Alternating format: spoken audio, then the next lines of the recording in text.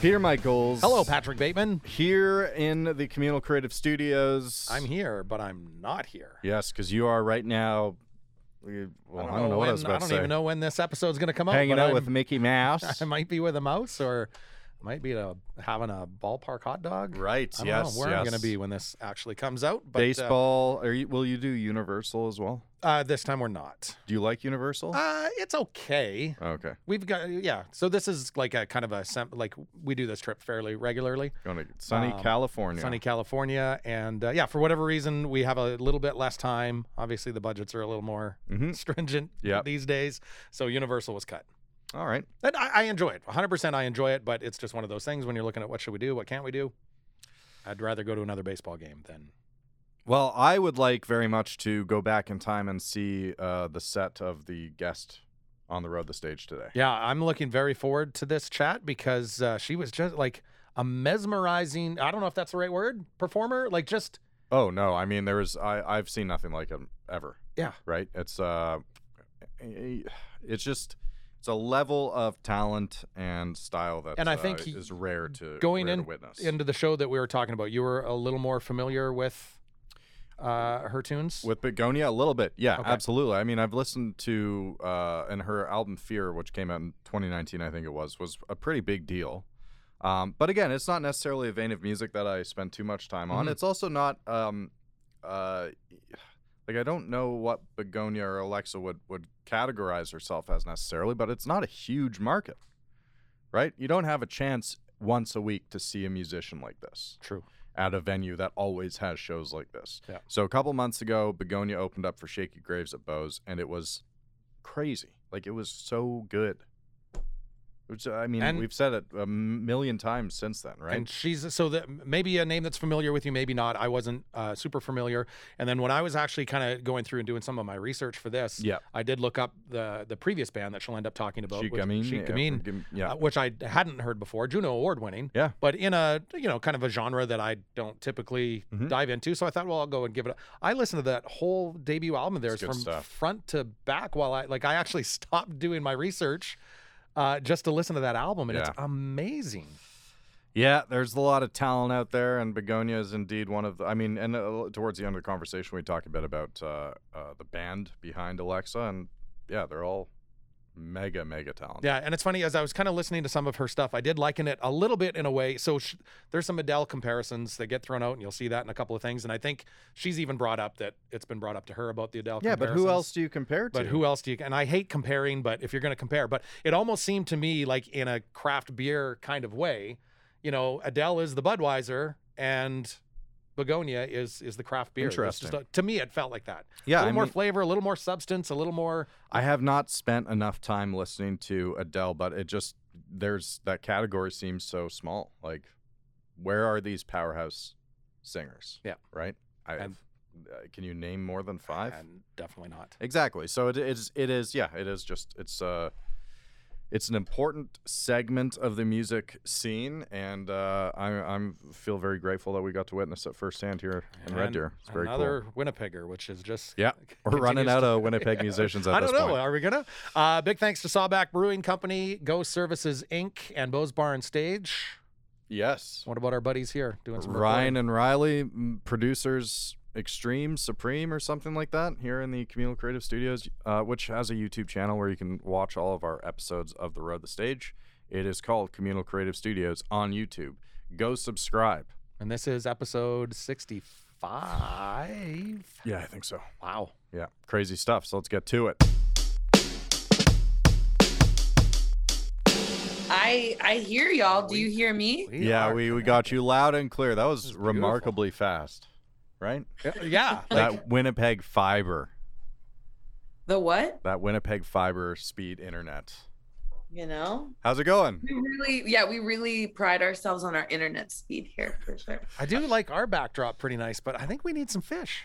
Yeah, no, y'all look way more pro. I tried to get some sort of backdrop that was kind of cool, but you look like. No, that's pretty impressive. I like it. You have a deeper appreciation for art than the average person, right, Alexa? Yes, fine art. Is that Nemo up in the top? No. Exactly. We found him. Because your father works in visual art, right? Yeah, he's an artist. Oh, he's an artist and he's a curator as well? Yeah. Okay. I know, researchy. I love it. We've actually just done a couple of interviews where there's been very little information out there about the guests. That's not the case for you though, because you've been around for a long fucking time. Yeah, there's some Google searches that I don't Google image myself anymore. It used to be an issue or what? I don't know. It's just I guess I'm a very emotive singer. So like all the images, I'm just like like in every. So I'm just like, that's cool. Keep it to yourself. I have my wife hates it because I have a knack of just taking in those exact moments, right? Where your face is all twisted, contorted, your eyes are half open, half closed. And I managed to snap those shots almost every single time. Really? She hates it. You're like, look how beautiful you are. Right? And she's like, I'll show you later the profile pic on my phone when it comes up. But that's just for friends and family, not for taking pictures at concerts or what? No, all the way around. I can do it too. I bet you. I think I could probably find a couple on my phone that I maybe captured of you at Bose here that might. Yeah, it's just fun. It's not my truth to look calm in singing photos. It's just not my destiny, and I've come to terms with it. I'm okay with it. Which is great. That kind of like I mean the first thing I thought about. Well, first thing I thought about when we were doing this chat was, how do I not just spend the hour complimenting how fantastic you are? Because we'll get into that. Like when you played at Bo's opening for Shaky, and I think we both had the same experience, but I came in just a touch late, and I came through the kitchen doors at Bo's, and I just opened up the door, and I was like, holy fuck. Yeah. Like just voice commands attention immediately. So has it always been that way? Like when you were little, did you just command a room?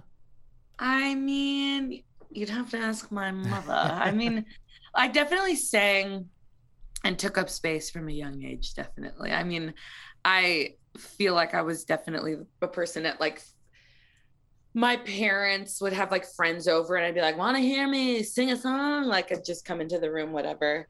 And would just always try to like take opportunities to sing like at school and stuff, like go for the solos, like try to do stuff like that. Yeah, I was allowed or it's like I was shy in some ways, but then when it came to like singing and being out there in that way, it just was something that I didn't even think twice about. I was just always making noise. But you've got it hasn't always been like that. It seems, based on some of what I read about you, is that you've kind of been on a roller coaster of confidence in terms of like exposing yourself as a solo artist. So we're talking about Alexa as a young kid. You're taking up space on some church stages, right, for a number of years. Yeah. In which case you are not the center of attention. No, not supposed to be. But yeah. No, yeah, definitely started off kind of in the church context. Yeah, where it's easier to be like, we're all doing this together. So then I would feel more comfortable, not necessarily being like the center of attention, but still getting a chance to explore what it felt like to be in front of people, like on a stage, to feel what that felt like. Definitely. And did you have a constant, like, just bring it down just a little bit? You just got to bring it down just a little. Like, were you constantly fighting that, or was it just like all bets off and you just give her? I would just give her. I mean, I felt like I could read a room enough. Like I definitely didn't like being annoying, or I feel like I was self-conscious enough to not necessarily be in everybody's face. But yeah, I was loud. I feel like if I see kind of like home videos of myself as a kid, generally I'm in like my own world. Like I feel like I would just create kind of like worlds by myself where I'd be singing. It was more for me. Like I wasn't necessarily I didn't always necessarily even want people to look at me, but I just would sing songs or create my own little worlds. But it was mostly just for me because I was always somewhere in my mind different than where I was, I guess. I don't know. And whether intentional or not, like the knack for you drawing people in to want to come into that world, like that's one of the things that, again, I just walked through that door, heard that voice, and just was immediately like, oh, what is she saying? Yep. And I do feel like the church definitely gave me a foundation for that. I don't affiliate with the church anymore in that way. But that was definitely like a crash course in inviting people in a way, because with that music, you're meant to be leading people, like with like praise and worship music or whatever. Like you're on stage and you're supposed to be, and I was taught from a young age, like engage with the crowd. Like you're supposed to be leading people in music. So it was always like less about the performance outward as it was about keeping my eyes open and like watching people and kind of inviting people in or whatever. And I feel like for better or for worse, whatever happened with the church, who cares? But it's like that stuck with me, definitely, that performance style, I guess, in a way of just like trying to invite people into like what I'm saying, even though I'm not necessarily asking them to like praise the Lord anymore, but I'm kind of just like, let's all be in this space together, like feeling emotions together, or like just trying to be like, it is kind of like that community energy definitely is still a part of how I perform and how I like see music in certain ways. You're just drawing them in for a very different focus.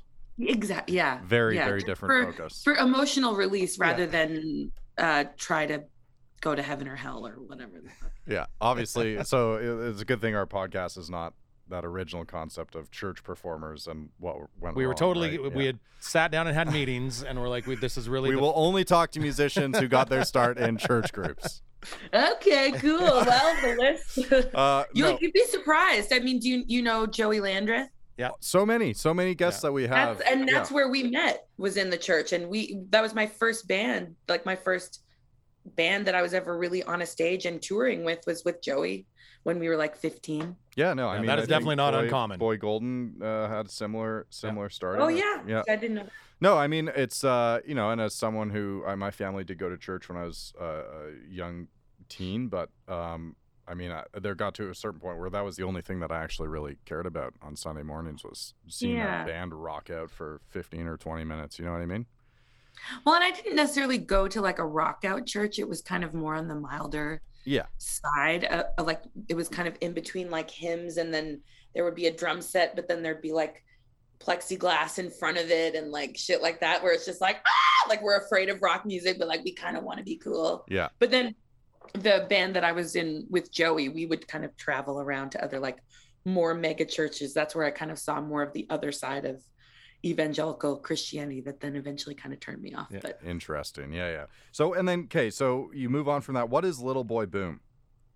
That's my band with Joey and Meg Dolovich, bass player, who I think is touring with William Prince now, and he's played with a bunch of different acts, and Ryan Voth, who is Winnipeg based, who played that was all the people that I met in that church that church community vibe.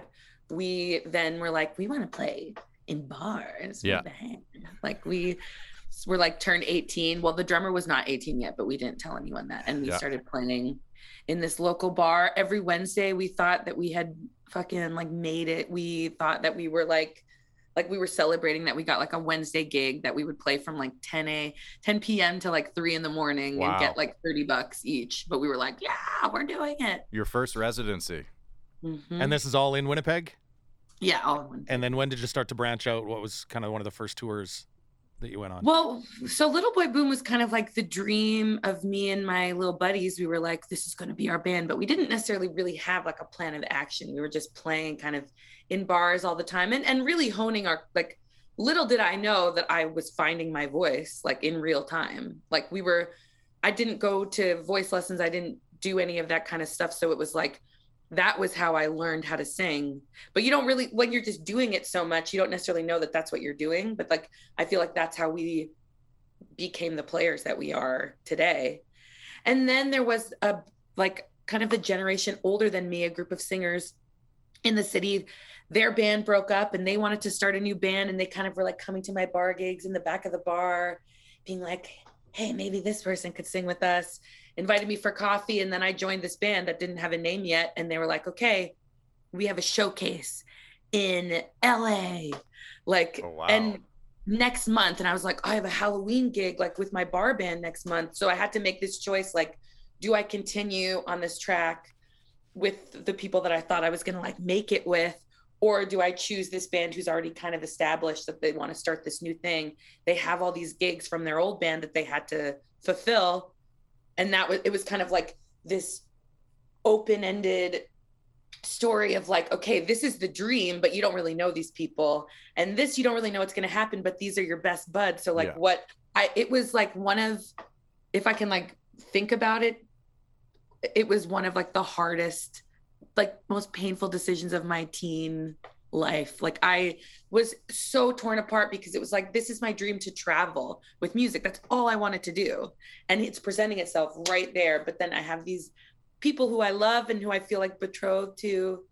And there was one day, like a mentor of mine in town, I was hanging out with him, and he was just like, you know, you'd be an idiot to not take this opportunity, right? Like, we've seen you play, like, you have to take this. And everyone was going to get these different opportunities. Like, you have to take this. And I was like, so then eventually I chose to go kind of more of the mystery route. And then that's how the band Shit Gemin, which was a band I was in for like 8 years. That's how that band was formed.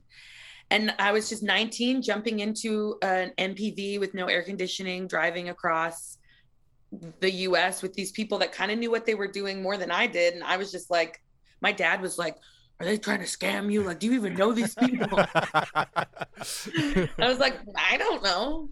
But then it turned into this amazing experience of like opening my eyes to not only opening my eyes to different people that I had never met in my entire life, like from all over the world, but like all these folk festivals that I would have never had the opportunity to see, that are just in these little niche places in like Northern California or like Oregon or like different places in Canada, like in Europe. Like I got to travel all over the world with these people. And that was like the biggest highlight. The music, of course, was so fulfilling and amazing, but just the experience that I got from being in that band was incredible. Like, yeah. Well, and most of them had a lot of experience already too, right? Mm-hmm. So you kind of decent guiding voices through it all. Do you remember much about that trip to LA? Oh yeah, like no air conditioning. That's what I remember the most. So fucking sweaty. And like we just had a bunch of CDs, and it was kind of in the cusp era of like when GPSs were a thing, but then one of the members of the band was like really firm with like, I want to use maps. And I was like, I don't even know how to read a fucking map. And we're just like driving along the desert.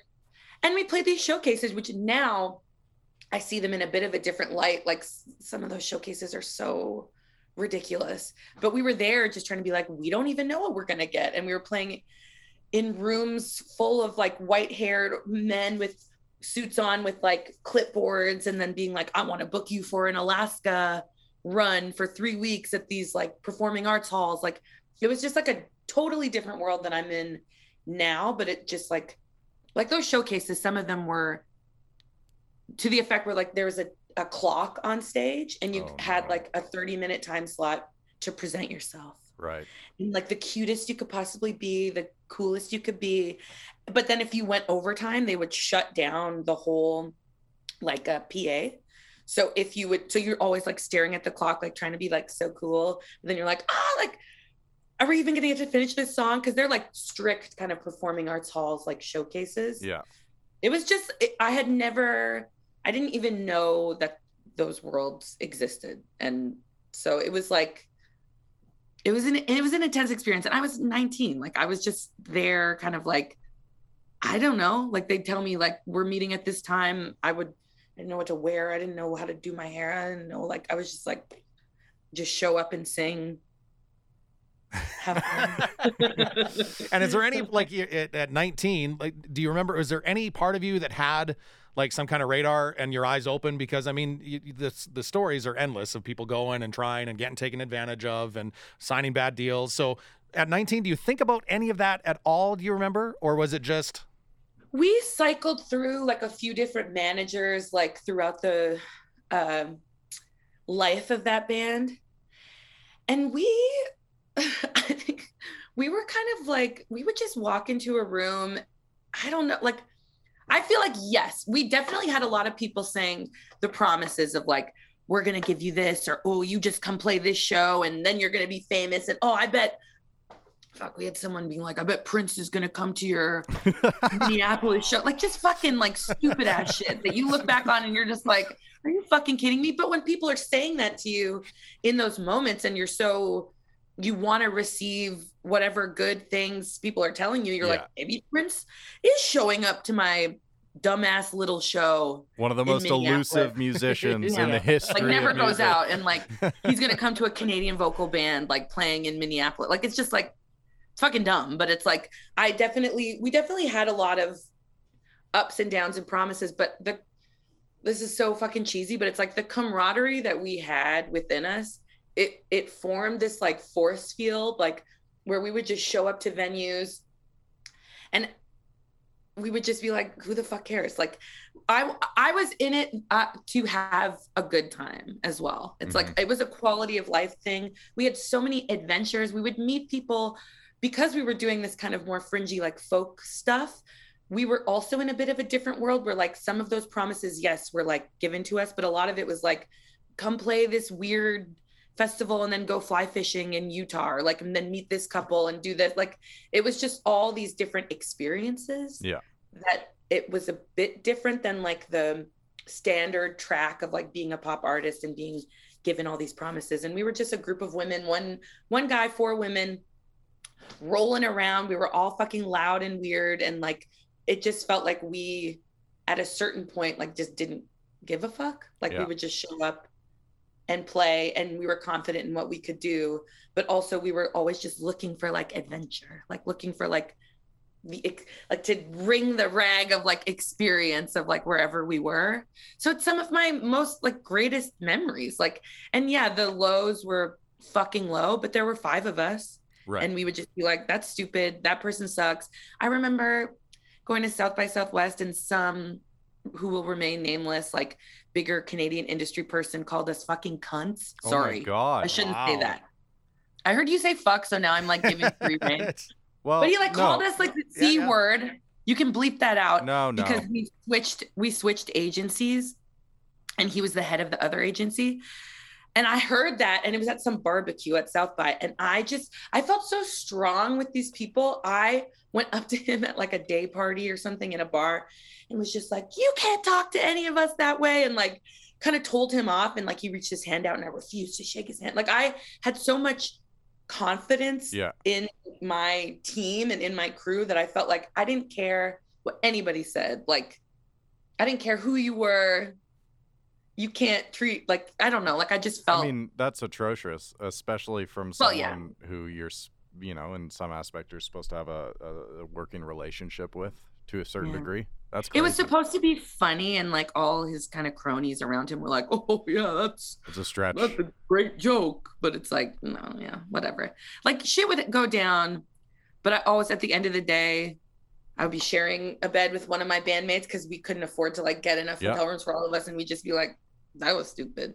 Do you want to go out? Like, just like whatever. Like it felt, and because like I was young enough and kind of not knowledgeable enough in the hustle in some ways that I wasn't, it was only kind of near the end of the band that I was like, oh, industry stuff. Okay. Maybe I am interested in this in a different way. Like I was in it for the love of the game. And then near the end, I'm still in it for the love of the game, but I felt like I was gleaning more of like the business side of things near the end, whereas I wasn't as attuned to that. But again, you have to learn to play the game if you're going to keep in the game, right? Yeah. So at the end of that band, and I know it's not necessarily an alter ego anymore, from what I understand, but was Begonia already a concept before that band had ended?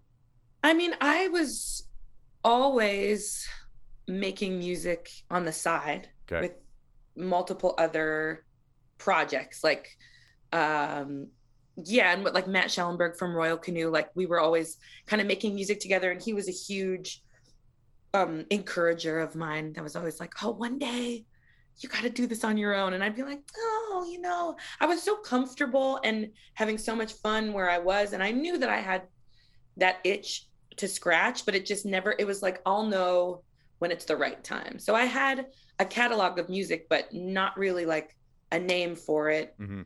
Not really an intention with it. It was just kind of whenever I would be in town, like I would do like a holiday show, like with other bands. Like I had a band that I still play with called the New Lightweights with Ariel Posen and Ryan Voth from my original band. It's like when we would do more kind of like country covers or something. And then I had this other band that was more like, okay, we do more like kind of bedroom pop kind of stuff. Like I've just had all these different outlets, because also with Shit Gamin, there were 5 contributing songwriters. So I would maybe write 10 songs, but only like 3 would get on an album. And then I would have 7 other songs that were hanging out there being like, okay, someday I'll do something with this. But it wasn't really, I didn't know what it was until that band ended. And then it was like, okay, is there intention behind this? Right. Yes, there is. Yeah.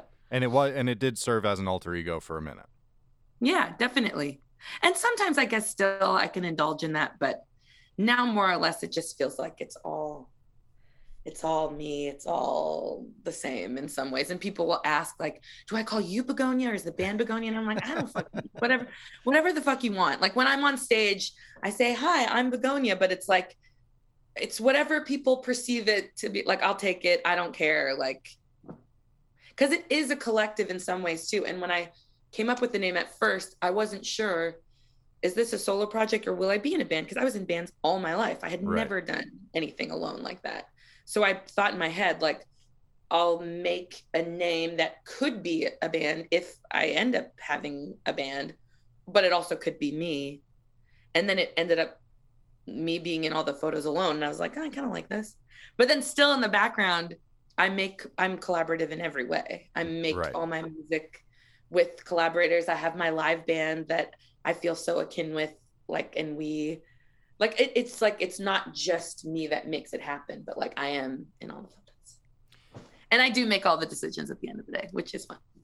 Yeah, and we talk about all the time. We bring it up with Winnipeg artists. It's just part of that Winnipeg scene. Like this is all very reminiscent of talking to Liam about the Boy Golden situation, right? It's almost and Matt Peters and Jess Eyre and it's wild, like wild, man. So and you still live in Winnipeg now?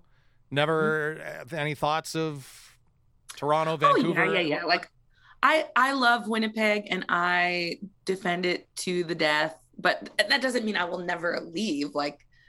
It's one of those places too that is the best place to come back to. And now we're starting to tour again. So my head is all discombobulated because I had never, like since I was 19, I had never been home really for that long. So I'd be like, oh, I love Winnipeg. And then I'd realize I haven't actually spent like a year here in a long time. Yeah. So then this like pandemic time kind of just like made me reevaluate, like, okay, what is Winnipeg to me? Like, what is home to me? And I feel like I'm more interested in like extended stays now, like going to maybe LA for a couple months, going to Montreal for a couple months, I just love popping into places, but Winnipeg is always my home. Like there would have to be a really great opportunity, something really better internet to pull me there. That doesn't mean it's not going to happen, but sorry, what did you say? Better internet. There'd have to be better Wi-Fi service. Then Winnipeg. If Shaw calls me and says we can offer you a better plan if you move to Halifax. Yeah. Have you been given advice by industry people that? People try to tell me what to do all the time. Yeah. That's awesome. People tell me what to do all the time. Like, and just people from Toronto, I was like, you have to move to Toronto. And people from LA are like, you gotta move to LA. And then people from Montreal are like, you're gonna love it here. And it's like, yeah, I love all those places. Yeah. Fuck you. Like, I just hate the kind of like, and maybe I'm more of a contrarian than I think I am, because I feel like sometimes when people tell me you gotta do this to help your career, then I'm like, that's exactly what I'm not gonna do. Yeah. Which maybe isn't always the best for me, but I don't know. I just feel like the entitlement and the lack of like appreciation for what Winnipeg offers to the Canadian music scene is just like it's so overlooked, but there's such a deep well of creativity and joy and artistry here. Like, and I love being a part of that. And I love sticking around for it in some ways too. Like, I'm touring so much this next little while, but I mean, like, I love just being able to be like, that's my home. These are my community members who I want to raise up. I want to tell you about this band. Have you heard about this band? It's like, that's something that means something to me to be a part of.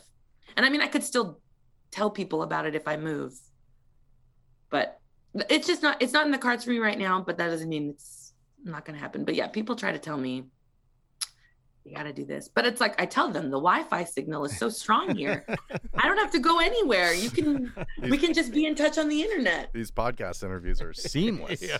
No, Winnipeg in general just gets a bad, I don't know. It's weird. I've never been able to spend more than like a week at a time in Winnipeg, but it's a cool city. It's a really cool city. Very cool people, very cool scene. I'm loving it. So obviously you like traveling around. You love the traveling part. I noticed in one of the tour wrap-up videos you just did a couple of weeks ago. Great tour videos, by the way. Great tour videos. But you had gotten video proof of you actually driving. So are you not a fan of driving? Do you typically... Oh, I love driving. Okay. I love it. Okay. But I'm never taking the video while I'm driving because that's not safe. All right. No, I love it. I have a need for speed. Oh. I have a will for the road. When I started going to therapy the last 2 years, they're like, or the therapist was like, tell me about your calm place. I was like, I think it's on the highway, like driving. Like just there's something so calming to me about just like centering your thoughts on like one goal. And I can't be like checking my phone and just listening to a podcast, listening to music, just kind of like focusing in. I love driving the big van. It just makes me feel like a powerful bitch. I love it. So are you mostly doing the driving on tour? Well, it was mostly the bass player and I would drive for the most part, but now Michael from Royal Canoe is drumming with me now. Mm-hmm. And he also has a need for the road. He loves it. So then I'm driving way less than I used to because it's like, if they want to, sure, like that's great. But then every once in a while I'll be like, it's my day. My time. Now I'm taking these 6-7 hours behind the wheel. Now you say, oh yeah, no, for real. I can definitely put in some obsessive hours for sure. If you like to speed a little bit, and you know you do, maybe this is getting into the weeds a little too much, but if you're planning out a tour and you're budgeting, this is how much gas is going to be and this is how much food is going to be, is there any room in there for, I'm probably going to get a speeding ticket or two? Oh, no. They never catch me. They never catch me. The only way they catch me is when I'm home and there's those red light cameras. And that's when I get caught sometimes. Okay. On the highway, they never catch me. That's, wow, some serious driving experience. Yeah, your tour videos, when we were, following along with the Shaky Graves dates, they're a lot of fun. Thanks. You edit those videos in ways that I feel like I don't see very often. I don't know what it is, but again, it appeals it's to me the whole for sure. package. Again, you just, whatever you're doing, it draws people in. Yeah. Thank you. Like going back to Fear, which I was not familiar with the rollout at the time, but it seems like an album that you spent quite a bit of time working on, a long time. And then you put out this album, which is incredible. You put out a live album as well, which for some people looks like that would have been their last concert before the pandemic. It was February 2020, right? Mm-hmm. Where did that how was that concept born, the idea of putting out this like fully fleshed out live album? Well, I definitely was like, okay, if we're putting all this time and effort and production into this show, I want to capture it in some way. But I didn't have at that time, there wasn't a plan to put out a full live album. It was like, maybe we'll cut some vids to put on YouTube. Like, it wasn't like, that idea wasn't formed at the beginning. But then when almost immediately, like we were on the road and then we got turned around because of pandemic stuff, immediately within the first couple months, I was like, okay, well, I guess I'm not leaving for a while. Like we could do something like that. We could do something with the footage. We could make something joyful and fun. And I mean, it wasn't something that hit me right away because what hit me right away was like depression and stuff. But like after that, when I cleared my cobwebs a little bit, we were just kind of like, okay, how can we make this something that we can share that is joyful? And like, because that show meant so much to me too. I was just so grateful that we thought to record all of it, even though we didn't know what we were going to do with it. So then it just felt like, okay, we can put something together. And I spent a lot of time, because there were 5 shows. So I spent a lot of my days listening through the shows, which some days were easier than others, because some days I would listen and it would just make me too sad. And I couldn't. So it took me a long time to like actually edit it together, because I was just like honoring where my mental health was at, where generally speaking, I would have just pushed through and been like, fuck it, you're sad all the time, who cares? But like right. this time I was just like, oh man, I'm going to take my time. Cause I would just listen for like a full day, like trying to be like, was that performance better? Or was that performance better? And I was like, this makes me too sad. I can't touch it. But then, yeah. Sad because like that's just the how you were feeling in that time, or was there something about the performances? It was sad because it was so fun. Right. And it felt like there was this momentum boot. Like where I was in those shows was so joyful and hopeful and excited about the future. And at the time when I was editing it, it was in the never ending cycle of stay-at-home orders and unprecedented this and all that kind of stuff. So I'd be listening to it and being like, am I ever going to get to do this in this way again? Like, it just like was like bittersweet. It was sometimes so encouraging and so fun. And I was just so grateful that we got to do all of those shows in the way that we did them without any thought of anything bad. Right. Like they were so joyful and fun. And like, it was such a culmination of work that I had been putting together for so long. Like, it just felt so satisfying and validating. And so then listening back, it was just like, it was just this mixture of emotion. Like, is that ever going to happen again? And like, but then also like, I can't believe we got to do that. But then just mixed into this kind of like, I can't listen to this. It's too much. Too loaded. Well, I'm glad you pushed through because it's very, very cool. Well, and I think of like all of the musicians going through that during the pandemic. I would think Winnipeg would probably be the best place to go through that, again, because it feels like there's such community there. So was there a lot of like, were you making calls to the Brothers Landreth and other artists in Winnipeg, and you guys were all in it together, and it seems like such a big community? There would be some days where I'd be like FaceTiming like 10 people like in a day. And then for a week, I'd be like, I can't talk to anybody. But like, yeah, like we would all kind of like check in on each other and be like, hey, you still alive in there? Like, how you feeling? And then it would be waves though. And because it was still like, I knew that like Dave Landreth lives like a few blocks away from me, but we weren't seeing each other. Like, and I'm not gonna FaceTime the same people every day. So it was like, there was a lot of solitude time for sure, and a lot of time of personal reflection, but knowing like, I still felt a community energy, but I think everyone was kind of going through their own isolated events, like with themselves. Like, everyone needed to take their time to figure out what they were doing. So not even everyone wanted to answer all the time when I wanted to talk. It's like, or vice versa. Like, there'd be a time where I'd like FaceTime someone in the morning and then they'd call me back later in the evening. I'd be like, nah, the window's done. I don't want to talk to you. It was a weird time. Like, there were so many video calls with people that you wouldn't even talked on the phone with. Exactly. In that period of time, right? Like, totally. It was just like, it was kind of cool that you all of a sudden had a weird excuse to video chat with someone for the first time in your long friendship. But I also found that I drank too fast in Zoom calls. Like, if there were big Zoom gatherings. Oh yeah.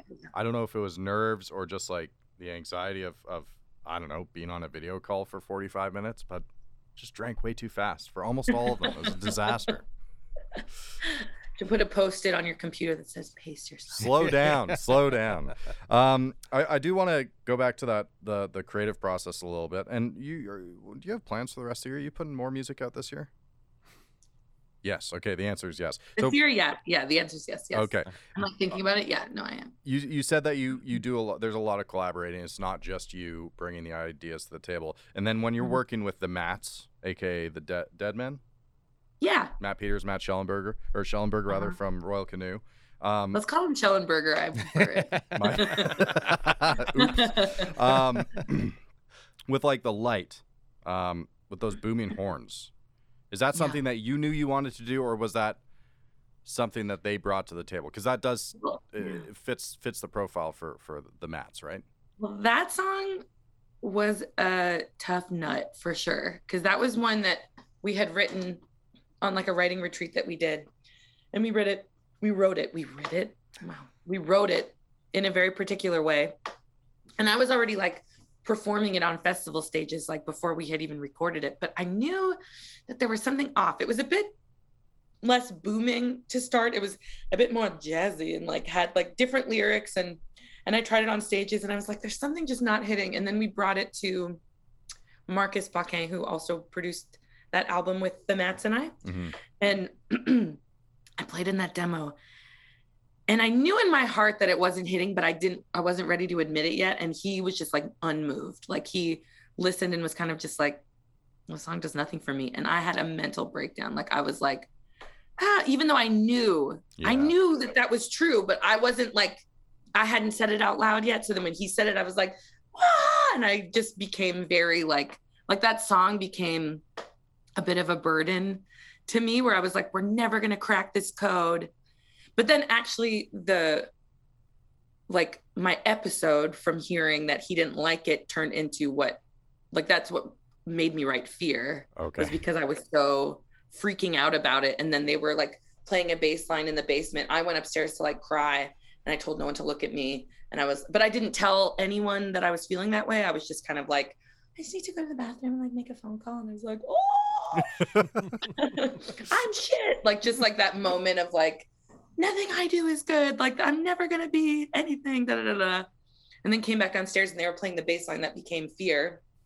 And they're just jamming out. And then I took the microphone and was like, yeah. Just feeling so like, so then that was kind of the catalyst for that. But then The Light itself, we took it into the studio after that. And I just kind of said like, okay, we're giving this song 2 hours. And if this doesn't come out to be different and like actually better, then we're scrapping this song, because I can't put my heart into this anymore. It's too sad. And then we all took 2 hours and we all went to like separate parts of the studio. And that's kind of when those production points came out. And the Mats kind of were like, okay, what about these horn shots? Or what about kind of changing the energy of it a bit? And then I came up with the verses. I changed the verses up completely, and then just kind of sang them live for them. And that's what ended up being on the record mostly, was just that first take, because it was like, I don't think I can redo this, but because I was really like trying to convince them that it was good. So I was putting like all my emotion in it, because I was like, I think this is good, but I need to commit or else they're going to not think it's good if I don't commit. But then, so yeah, that's a long answer too. That's how that worked. It sounds like quite a process. Has the process changed at all for what we have to look forward to? Yeah, I mean, so like there will be a record like eventually. Someday.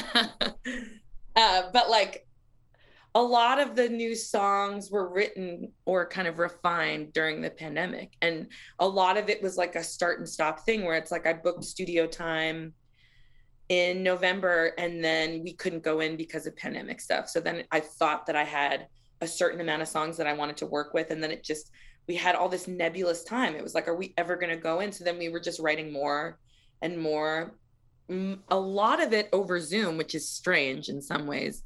And that was a whole new world for me to figure out. But yeah, like it was similar in certain ways where like, yeah, we all kind of know how we work now, and we know how we're comfortable with each other, which was something that we were discovering more and more on the first record. And now it's like, I feel more comfortable being like, I don't agree with that. And they feel more comfortable being like, I don't agree with that. And like, because that is trust when it comes down to it. Like if I feel like I can say, I fucking hate that, that means that I trust you implicitly. Yeah. If I'm like, oh, sure, we'll go. That like, usually like in a songwriting session, you have to be open. And that's something that Marcus would always say too. It's like, don't say that you hate it until you know that you hate it. Like, let's say we start with yes, and we go down the road as far as we can, and then you can evaluate. So then that would kind of be how the Mats and I would generally work. But at a certain point, if I know that I don't like something, I'll say it. And that to me means that I trust you.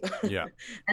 I think it's vice versa, because we can say like, I fucking hate that idea, but then go for lunch and talk about our lives and we still love each other. And it's like, no, we're not like in these like intense fights. Like we respect each other enough to be able to say those things. So will hot dogs be part of the theme of upcoming projects?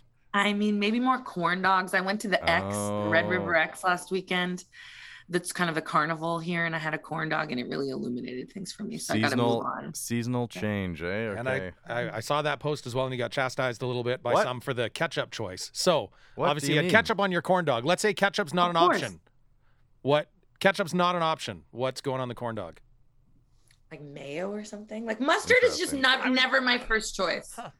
It can Mustard, be a polarizing.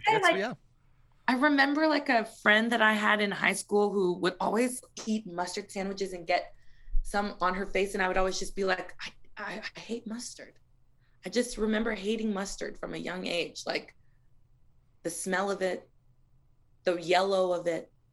It's just like something I don't know. Everyone's got a condiment. I can get behind the mayo for sure. I can get behind the mayo. You down for mayo on a I'm corn down dog? for the mayo. Yeah. I think that's a beautiful thing about hot dogs / corn dogs is that, across pretty much the entire planet, there are different variations of it. Have you ever made your own corn dogs?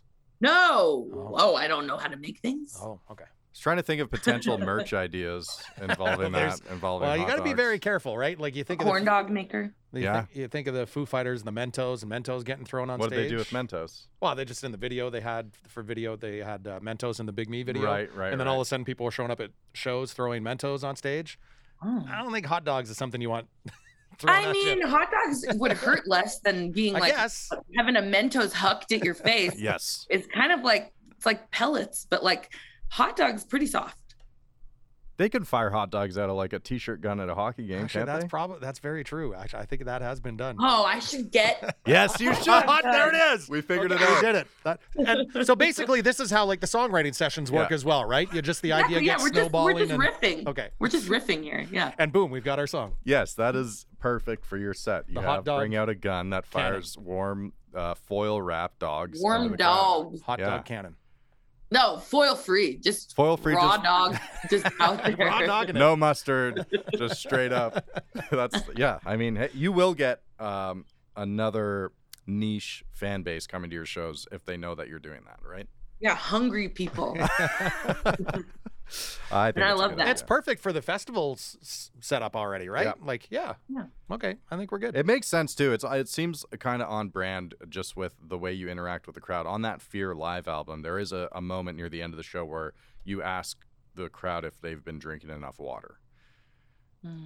So, make sure you're fed, make sure you're hydrated at a Begonia show. It's important stuff. Yeah, we just kind of so that's good. We like bring out a hose.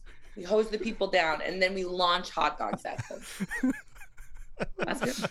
Oh, man. Is it hot dog water? Is that what is in the hose? Is the hot dog? Are we boiling hot dog water. Are we roasting these hot dogs? A bit of a Limp Biscuit. You're gonna be opening for Limp Bizkit with this attitude in no time. Oh, I hope so. Biggest dream of mine. Now, does it get to the point too with songwriting where you go too far and you're like, okay, wait, hold on, we had the idea, we're taking this too far. Let's dial it back. Always. Okay. And I'm the queen of too far. I will go as far as the furthest person wants to go. Like I love stupidity. I will go like if someone is willing to riff with me, if someone is willing to be an idiot with me and just riff, I don't necessarily always have the gauge to stop it first. Like I will go as far as the stupidest person wants to go. And that always works out. No. But it's fine. It's a challenge for me. It's like sometimes on stage I'll do that just with my like banter and stuff, and I'll be like, ooh, okay, you really made this hard for yourself to come back from. And then so it's always a challenge. It's like, okay, now you've said too much, people look confused, so you have to figure out how to save it. And if I do save it, ooh, it's just gratifying as fuck. It's like if you kind of just make the person who looks really confused and like you've lost them, if you kind of get them back, it's like, yeah, I did it. Have you ever done stand-up? No? Never? Not once? No. Why are you acting so... Too scary. I feel like I don't... Like, people say that to me every once in a while. It's not like everybody says that to me, but people do say that to me every once in a while. I just don't think I would be that funny in that context. I think maybe that's the contrarian in you, refusing to entertain advice. I don't know. I think I don't know. Tell me to move to Toronto and I'll do that. I think it could work out. But your stage banter was fantastic. I was wondering also, like, what is your for winning the crowd, especially in a venue? You're just on tour with Shaky Graves opening. You're guaranteed not everyone in the crowd is going to be too familiar with you, right? Yes. What is that challenge like for you? It's kind of fun in a way, because the pressure, like, and maybe this sounds weird, but it feels like the pressure is off in some ways. Okay. We walk up, like, and as long as the band, like, feels good about it and is having fun, to me, then it just doesn't matter. Like, then we do our best, and the people that would be into it get to be in, like, will come into the fold. And if they're not, I still want to put on the best show I possibly can. Yeah. Like, and so then, and that's the same thing where it's like, I look out into the audience and I try to find who's actually listening. And then that's kind of like where the focus lies. And I just, like, sometimes with the song, like Hot Dog Stand too, because it's like a bit of a quieter one, there would be nights where people would be chatting and I'm like, is this the night maybe I don't do it? It's like, no, this is my show. Yeah. And if people are going to listen, they're going to listen. And if they're not, they're not. And that's kind of the cross to bear, like, as an opening act in that way. And it's fun to try and win people over. It's like the same thing with, like, the banter, when I know, like, maybe it's this sadistic challenge that I enjoy where it's like, I want to make you like me. And if I can't, then I move on. Unless people are, like, really vocally mean, which doesn't happen that often. And the Shaky crew, like, we're so encouraging and nice, and all their fans are, like, just there to have a good time, is what it felt like for the most part. So if they're listening or not, like, no one was rude. Like, yeah. And I understand, like, I try to be more conscious of that now, but I've been a person that's probably talked while the opener was playing, and I hate that. But, like, I know that it's not like they're bad people if they do it. Like, I don't love it. And now I feel more kind of like, if you pay to go to a show, why would you not watch? But yeah, at the same time, like, I can't say that I've never done that in my life. So I try to just be like, okay, I just work a little bit harder. I just try to, like, but you never want to, like, try too hard. So people are just like, what is this desperate bitch doing? It's just like, I just go on stage and do what I do. And then if they like it, they like it. Yeah, they're lost if they're not paying attention. I struggle with that at so many shows, because you try to remember that everybody's there for a different reason. And just because I'm super into the music and maybe super into the artist that's on stage and want to focus and listen, other people are maybe casual fans, and it is a night out for them with their friends. And, so there's been many times where I've wanted to say something. I was at one show and it was the headliner was on, and we were kind of standing right at the front of the stage, and there's a group of about 6 people behind us. They were in a circle. So 3 of them had their backs to the stage. Oh my God. And they're all like, I'm thinking, like, just go to the back of the room. Like, if you're not that into it, why wouldn't you just go outside? That's the thing that pisses me off, when it's like, you go to a show. I remember there was one, I don't even remember what venue it was. There was just someone standing in the front, very tall, just staring the whole time. It's like, why are you in the front if you hate this? Like, I just, yeah. But I try to find amusement in all of these funny little things. It's like, what a funny and entertaining thing I get to do all the time. Like, and I try to just, like, find the humor and try to just have fun with my band. Like, if a show feels like a stinker and the people are weird or whatever, it's like, well, we're still here. So we can either decide to hate this, like, and make it really horrible for ourselves, or we can just have the best possible time that we can and appreciate each other and play well. And, like, that's kind of like, you, at a certain point, you do have a choice, because you can only really control yourself. So it does sound, while you're on stage, you're aware, you're looking at crowd, have you ever been distracted by something not on stage or not in front of you while performing? Like, oh, I wonder if that veggie tray is still going to be in the green room when we get on stage. Oh, I'm sure. I feel like, though, for the most part, when, like, I am an easily distracted person in walking life, like in waking everyday life. Like, I just have cyclical thoughts constantly that are like, blah, shiny thing, blah, blah. But, like, on stage is where I'm the most focused that I can possibly be. It's like, that's where I am the most present in my life.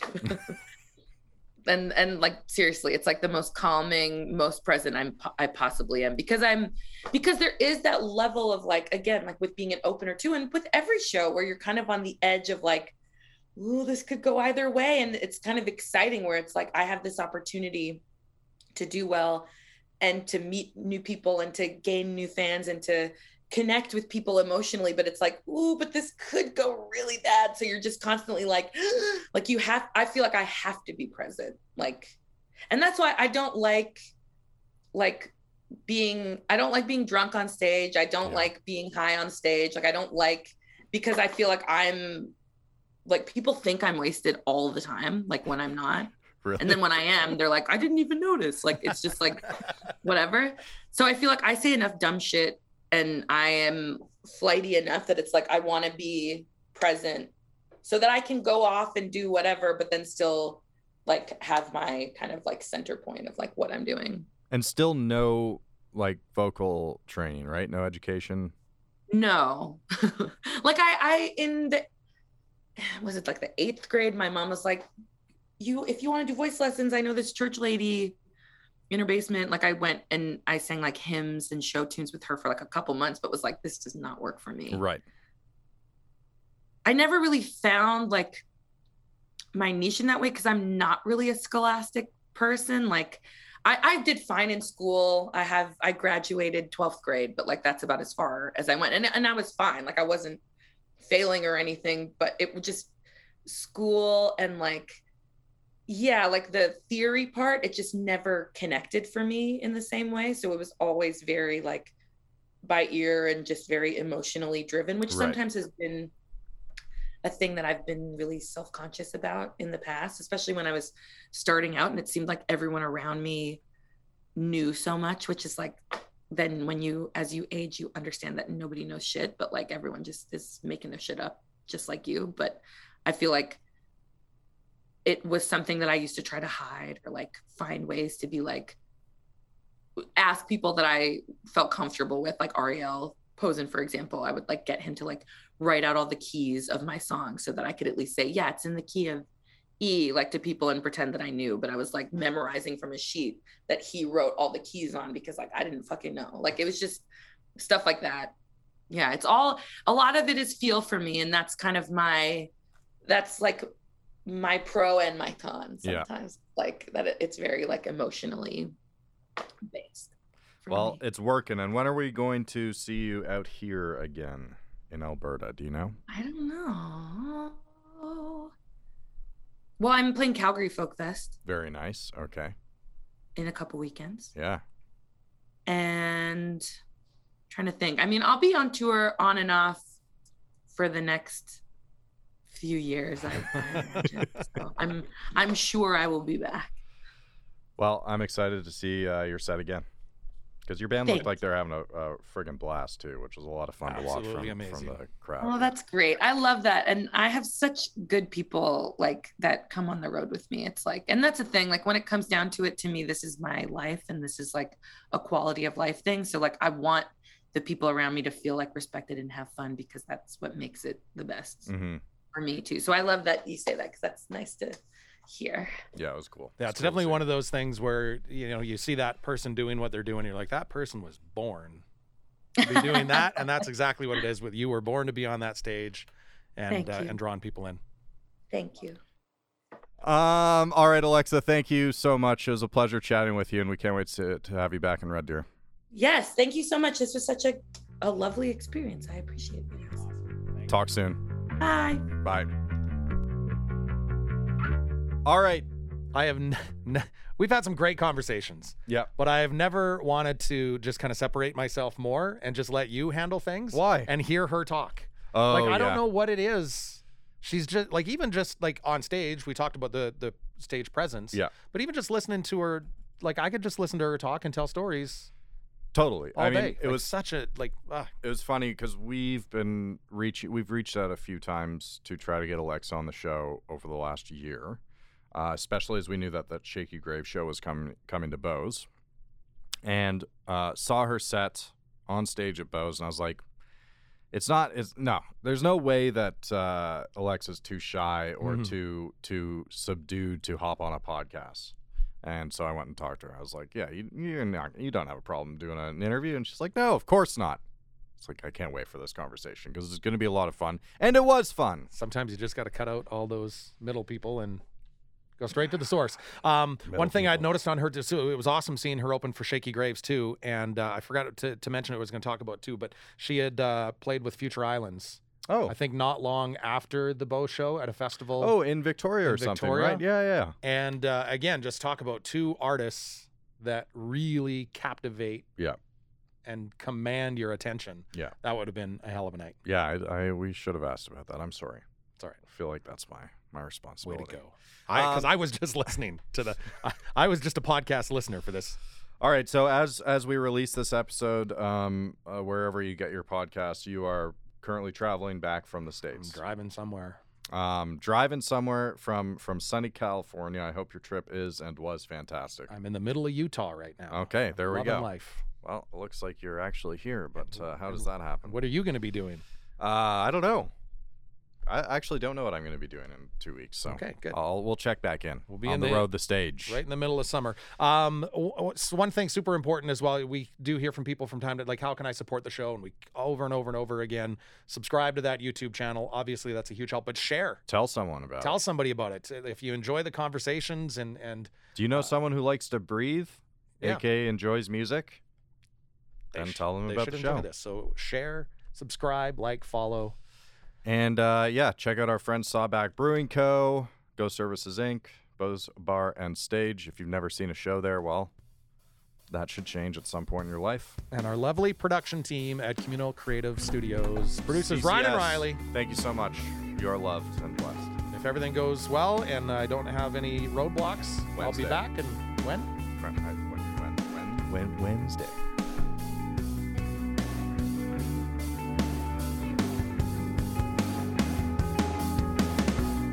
The Road the Stage is produced by Ryan Cooley and Riley Sir Yin at the Communal Creative Studios in Red Deer, Alberta. In partnership with Go Services Inc., Sawback Brewing Co., Tourism Red Deer, and Bo's Bar and Stage.